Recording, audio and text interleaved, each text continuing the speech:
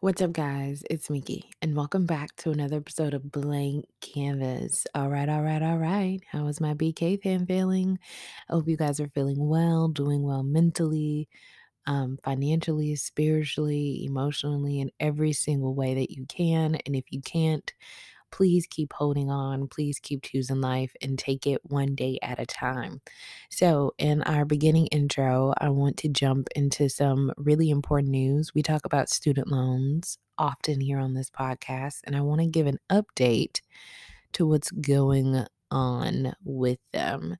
So, on July 2nd, I think that was a Friday. You guys check me because, I record out of order, but on July 2nd, if that was that Friday, the first Friday in June, the Senate approved the debt limit deal to avoid a U.S. default. The deal, negotiated by House Speaker Kevin McCarthy and President Joe Biden, would raise the debt ceiling until 2025 while cutting some government spending.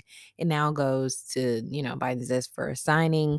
I think at this point, the news is already out that he will sign. So this is going to pass. What this means for, current student loan borrowers. So the debt limit deal includes new work requirements for recipients of some government benefits, nearly 21.4 billion of IRS budget cuts, and a provision that prevents Biden from extending the pause on federal student loan repayments without approval by Congress. However, the proposed legislation would not prevent Biden from pausing student loan payments during another qualifying emergency. And this isn't a direct quote or anything, but I did see something that came out of the Biden administration camp that was basically like, this, even though this was included, it's still really not that big of a deal because it's around the same time that we were going to restart them anyways, blah, blah, blah. But I think it is a big deal for the simple fact of if we needed it to be extended, no matter what the courts ruled or not, you needed to have that leverage. And to just get rid of that leverage to raise the debt ceiling, which probably could have been raised regardless because people didn't want our world to shut down, right? Or maybe they did, but who knows in America.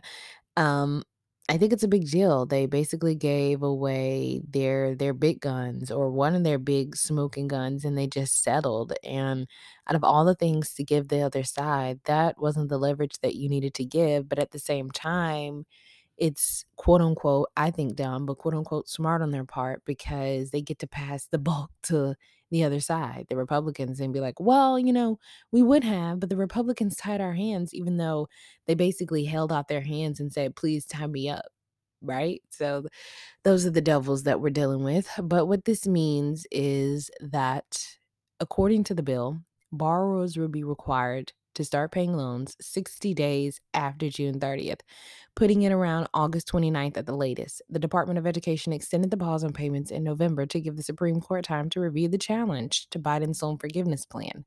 The federal student aid website says borrowers should receive a billing statement at least 21 days before their first payment is due, but to check with the loan providers in the meantime for a payment estimate and due date. Will each borrower have to pay interest again? Yes, they can. Are there ways for a borrower to stop on their own? Yes, you can temporarily stop payments if you qualify for deferment or forbearance. Interest will continue to occur in most cases. There is also an extended repayment plan with fixed or graduated monthly payments for up to 25 years that are usually lower compared to other repayment plans. And then, of course, the overall debt is being challenged. Debt forgiveness is being challenged by the Supreme Court. That should be ruled by the end of this month or the beginning of next month.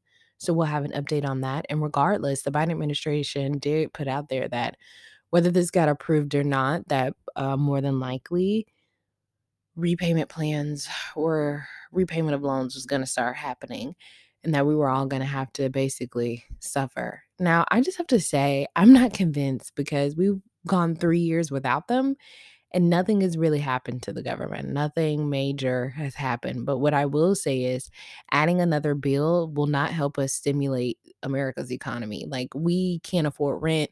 We can't afford food at the grocery stores.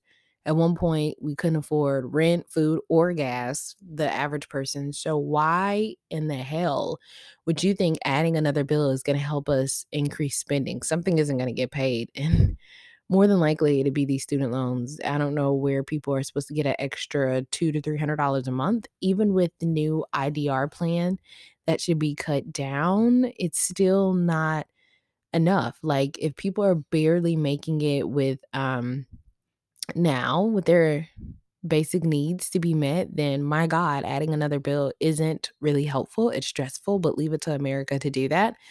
Also, I just wanted to say that I keep saying that Biden keeps saying, I've created so many jobs. I've created so many jobs. But if all the jobs require the average person to work more than one, or with their one job, they're still basically struggling to cover their basic needs, then you can create a billion jobs, but they're pretty much pointless billion, like a billion jobs that are pointless because you can't afford to live. Like, we can't afford to live off of these salaries, these incomes, or they're gonna have to stop raising rent. To be honest, they really need to lower it. Not even stop raising it, you need to lower it. This is ridiculous. Like, inflation is ridiculous, and to know that another bill is about to come, this is, crazy, but it should be expected living over here in America. So I just wanted to give that update to you guys because I know that I have been periodically talking about student loans and the student loan forgiveness throughout the process. So, yeah, there's our quick little update.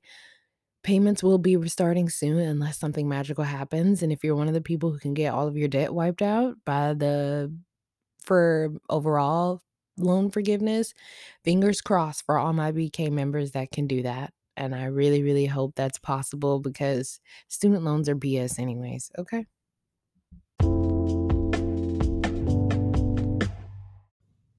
All right. So, first thing I want to talk about on this week's episode is the difference between healthy relationships and toxic relationships, or not even really necessarily the difference between them, but I guess the concept behind why we think healthy relationships are boring and what is the excitement of the toxicity of a bad one. So I heard this statement made by somebody, it was a female, and she said that, she was talking to another female and they were saying, like, oh my goodness, the sex with the toxic ones is amazing. It's like always some of the best sex that I've ever had. And one of the girls' therapist, I could be paraphrasing this wrong. These aren't exact words, but basically the girl's therapist was like, "Do you really enjoy the sex that much, or is this the only time that this person shows you affection, connection, and some form of intimacy? Because any other time, y'all are either arguing, he's ignoring you, or maybe breadcrumbing you, or even if you're even getting breadcrumbed, like maybe sex is the only time where he actually, quote unquote, shows that he cares to give you, quote unquote, bare minimum attention." And when I heard that statement like that, I was like, wow, because I feel like a lot of people can relate to that.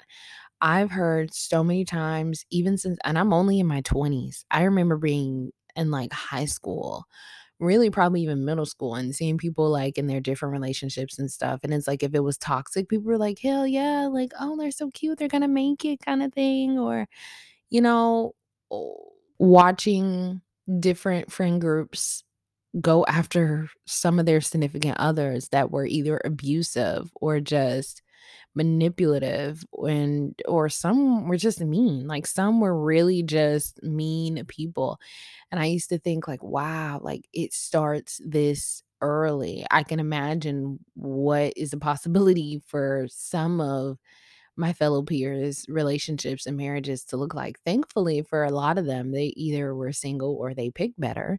So I'm very, very happy about that. But it's kind of crazy, right? There's a little adrenaline rush, and to think like, oh, the reason I think the sex is so great is because this is the only time he pays attention. Imagine the sex being great and he pays attention to you all the time.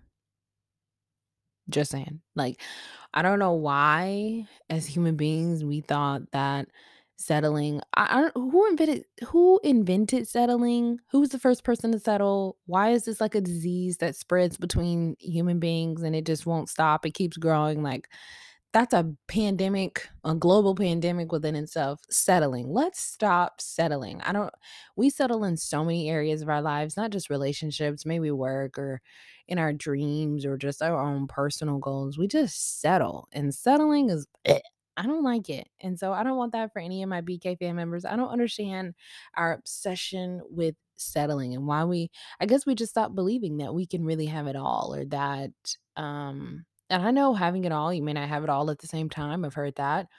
Or in order to maintain it all, you have to, have balance and have help. But I don't know why we settle in any area of our life, because it doesn't benefit us to settle. We're really cheating ourselves. And at what point do we stop believing in any area that we're settling that we don't deserve to have the things that we want? I don't know, but that's definitely something we need to work on. So, from Psychology Today, I want to read this a few. They have 3 bullet points that basically summarize why when people get in healthy relationships, they look at them as boring. So, the first thing that they said is you're used to relationships that feel like emotional roller coasters, right? So, you have a lot of highs and lows and ups and downs. And it says you're likely experienced a phenomenon known as intermittent reinforcement. So this can be similar to gambling, and it gives you lots of anxiety because you never know when the next hit or relationship high is coming from. Even if there are more lows than highs, someone may hold on to the relationship hoping they can get back to the relationship highs that previously experienced. This sounds a little bit of a toxic bond to me. Do you remember that? If you don't, go back and check out that episode. It was a really, really good one. See if you've experienced a toxic bond. Have you been a part of one? Have you contributed to one? It's okay. No judgment. Let's just do a little better. All right. And so, obviously, our brains are hardwired to pay attention to novel stimuli. A stable and consistent relationship may be taken for granted because your brain has become adapted to the excitement that comes with experiencing a new relationship. This can be particularly true if you're used to relationships that often feel like emotional roller coasters. Okay. The next point that they had was you learned early on you had to overfunction in a relationship at the expense of yourself, that you had to overfunction in a relationship at the expense of yourself. So they said if you grew up in a home where one parent adopted the role of being the caretaker or enabler, you may have learned that love equals staying in a relationship at the expense of yourself. That love has to be earned, or that you need to prove yourself and fight for in order for the relationship to last. As an adult, you may find yourself most attracted to relationships where it feels natural for you to convince another of your worth, adopt the caretaker role, or attempt to manage your partner's mood by walking on eggshells around them. When you adopt the same role you witness growing up in your adult relationship, you feel at home because it feels so familiar. I can't tell you guys how often um I've known different people and like the different dynamics in their relationships, and they're like, "Oh, I mean, I didn't even realize it was, toxic because this was normal in my home." And I talked about this before, but I remember having a friend and it's always stuck with me ever since she first said it. But it was just like we were talking or whatever. And basically, I was so casually talking about how I thrive in like the chaos in my life. And like it was no big deal to me. And it was almost like, I can function better if my life is chaotic. And she literally looked at me and she said, "Wow, I never want chaos to become normal in my life." And, a lot of people could have been offended by that. They would have been like, "Oh my God, what do you mean? Blah, blah, blah, blah, blah." But it wasn't like a dig or anything.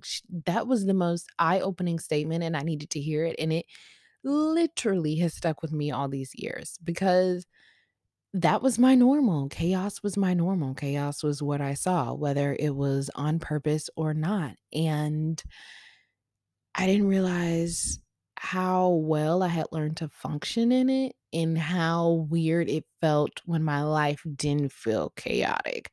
I had to learn what normal felt like. I had to learn what calmness felt like. I had to learn what not consistently walking on eggshells felt like it, and it was definitely an adjustment when you're used to something so different. So the article also said the pull towards this type of relationship dynamic and chemistry you experience may feel particularly strong, making it even more difficult to let go of an unhealthy relationship that mirrors the same dynamic you witnessed growing up.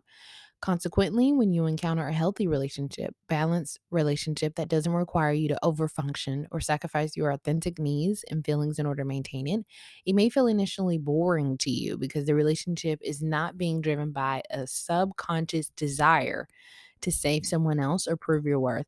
Doesn't that sound like an ego stroke though? Like your brain is basically being like, "Ooh, let's save them," or "Ooh, let me prove my worth." And I know like that person can't help it. They may not purposely begin an ego stroke, but like when you break it down to that, isn't that kind of like an ego thing? Like, woe is me. Let me help you. Okay. Or please pick me kind of thing. I deserve to be picked. And I just think a lot of that goes back to being failed in your childhood by your parents or different experiences because maybe your parents gave it to you, but you experienced other family members or other friends or other relationships throughout your life that didn't. And ever since those moments or that specific moment, you've been constantly looking for that validation from that person and everybody else or in other things. And it just doesn't always work that way. So you already know my number one source who will make you feel complete is God. You could be with the most perfect human being ever, and they're still gonna hurt you, they're still gonna fail you, and they can't fulfill you. We weren't built to fulfill each other. Connect, help each other be better, yeah. But be each other's ultimate end all be all, no way. Because again, why would we need God? And the third point they have in the article is you've been conditioned to view the consistent and healthy relationships as boring. As you learn early on, that romantic love often involves unpredictability or inconsistency. You may be most drawn to partners who are avoidant or emotionally unavailable. When you have unresolved feelings about the relationship dynamics you experienced growing up, there may be a part of your subconsciously hoping that maybe this time around your experience will be different, which may look like you hoping you can move a partner from emotionally unavailable to available, improving your worth so they don't abandon you. Consequently, when you encounter a healthy relationship, consistent relationship that doesn't require you to repeat the same dynamic, it may feel like something is missing because the unusual tension isn't there and the relationship is not being driven by a subconscious desire to have a different experience. As a result, you may perceive the relationship as boring because it's not enticing you at the same level of anxiety and uncertainty in your prior relationships did. And that's just sad within itself to think like we want that rush so bad. And I say we, but I'm not including that we. Y'all on your own for that. Love you, BK fan, but I'm life and death is in the power of the tongue. I'm not trying to be included in that we. So there are some out there. There are some people out there who look for that high, that very, very intense feelings. And I think because in toxic and abusive relationships, and whether it's in any form, the highs are really high and the lows are low. Or the lows are so low that when they do the bare minimum of niceness, that it can feel really, really high. And that's another reason why the bar is set in hell when it comes to standards for women. Okay. Because guys will do the most basic things or give like the most simple compliment. We're like, wow, I haven't heard that. Or I don't remember the last time a guy just said something nice just to say something nice. And he's not literally trying to say something nice to have sex with the girl. Like the bar is set in hell. Okay. Like men can't just have manners anymore without being like, you unicorn, come here, you unicorn. Like that's how bad it is out here. And it's so sad. It's so sad. I want better for all of us, for the men and the women involved, but especially the girls. My goodness, it's sad out here. And I think it's really unfortunate that some people from different experiences with other people and different experiences in life will have that desire to chase that high. So, those are just some of the reasons why some people may view healthy relationships as boring and the toxic ones as fun. I mean, the highs are highs, the lows are lows, and my goodness, the emotional roller coasters. People get a rush from regular roller coasters. You think they're not going to rush from the emotional roller coasters? That's why in the podcast episode that I did titled Compassion Fatigue, I definitely talked about how watching somebody in an abusive relationship is like watching an addict be addicted to the bottle, the needle, whatever it may be, just for the simple fact of um, they can't help it and they love something so hard and so much that's killing them. And watching somebody in an abusive and or just toxic relationship really gives me empathy for addicts, period, because a lot of people think they just chose this life, they just picked this, but maybe they want out. Like, maybe they don't wanna die, maybe they don't want this pain, but there's nothing else that they can do, or maybe depending on what they're addicted to, their high was so good on it that they are consistently chasing that high, and that's kinda the same how it is for when you're in a toxic or an abusive relationship. It's like that first hit of something really, really strong. That high is so good that now you're looking for that same level of intensity again. And just to remember what we talked about in the beginning of how maybe if they're only connecting with you during sex, maybe it's not that special. Maybe that's just the only time that you get to connect with them. So you've romanticized it in your brain to hype it up more than it is. I'm not saying that it has to be bad. I'm not saying that it has to, not feel great. It can feel great, but it may not be as great as it can. It's not even a may. I know for a fact it's not as great as it can be if you can have mind-blowing sex and a person still doesn't have to treat you like shit just for the mind-blowing sex. Like, you can be treated well and have mind-blowing sex. Just a PSA in case people didn't know out there that, yeah, there's a world of possibilities, and settling for the toxic ones, settling for the negative ones, settling for the bad ones is just not smart behavior, and we move out of wisdom, right, BK fam? Right.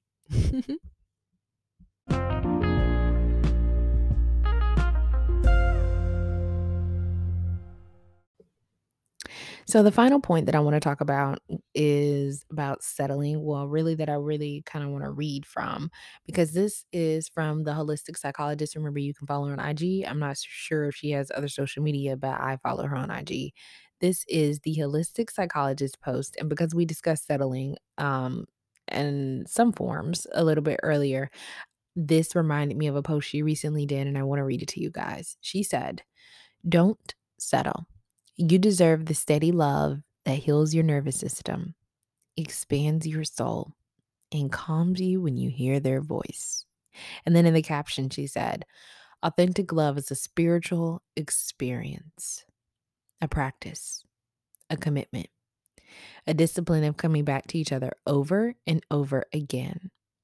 What does steady love mean to you?" And honestly, I was going to end it right there, but I'm kind of curious to some of the comments. So let's read some of the comments and see, what does a steady love mean to others? One person said, "Settling for something less than you deserve is a childhood response to you feeling your needs are too much or don't matter. It's a false belief, so don't make it your reality. You matter. Period, queen." Somebody else said, "This was timely. I told my mother today how exhausted I am from dating, but I am also proud that I haven't lowered my standards. Not settling is truly going to be worth the spiritual experience one day, and I trust that with a fiery passion." Keep it, keep it. You should trust it. No point in settling. Another person said, "To experience authentic love, we need to access and live in our authentic self. Partners truly mirror everything to you that you haven't worked through." My partner reflected back all my masks, which initially was shocking, scary, and comforting. It didn't feel peaceful at all. At first, because I wore so many masks that my family shaped me to have. This was my normal. I now have authentic love with him because I've worked through the mask and the pain I was holding on to about relationships. This takes intentional work. Another person said, "Plus, for so many of us, we're still repeating the same dysfunction we saw growing up. But then one day we say, 'Fuck this. I'm no longer available for this toxic mess.' Then you dive deep into healing and realize everything you need has been within you, always." What does Pastor Mike from TC say? All you have is all you need. And what a I threw that in. This isn't her comment. Back to her comment. And what a blessing to be able to share the gift with someone who wants to go on this journey with you. Oh my God, I love love. Everything always begins and ends with you. I tell my clients, thank you for this one. And then the final one I will say is, yes, the thing I wish I knew sooner. I had to give myself that love first, and a lot of love that was pure self-acceptance for exactly who I am when I spent most of my life trying to prove my worthiness. So I had to feel that safe love within me first. And a lot of times it starts with us guys, even if we are in some healthy that we may deem as boring. It may be because we may internalize, we don't even think we deserve something good. We may be trying to chase that constant high. You never really know. But the most important thing that was said by the holistic psychologist is literally, you deserve the steady love that heals your nervous system. Okay. We don't need to be walking around here anxious, upset, crying, mad, frustrated all the time. That kills. Stress kills. Being emotionally up and down kills. It's not healthy for any of us. And so, what I wish for all my BK fam is happiness, healthy relationships, whether platonic or romantically, and just to live life to the fullest, no matter what financial hardships come, no matter what hardships in life, whether financial or not, and just live your life to the fullest. Take the risk and enjoy love. Some people are afraid to take the risk and dive into it. Love can be scary. But like I told someone else recently, choose your hard, choose your scary. It's scary before you go in, but is it not also scary to not risk it and to possibly miss out on something so much more magical, so much more greater, and so much more beautiful? I don't know. You tell me. Pick your hard, choose your scary, and then after you jump into it, you never know. You may start swimming. It's not a guarantee that you're going to drown. You may start swimming, and baby, you may love the feel of the ocean. So, that's all the time that we have for this week. I hope you guys enjoyed this episode, and I can't wait to see what we talk about next time. All right, guys. Bye.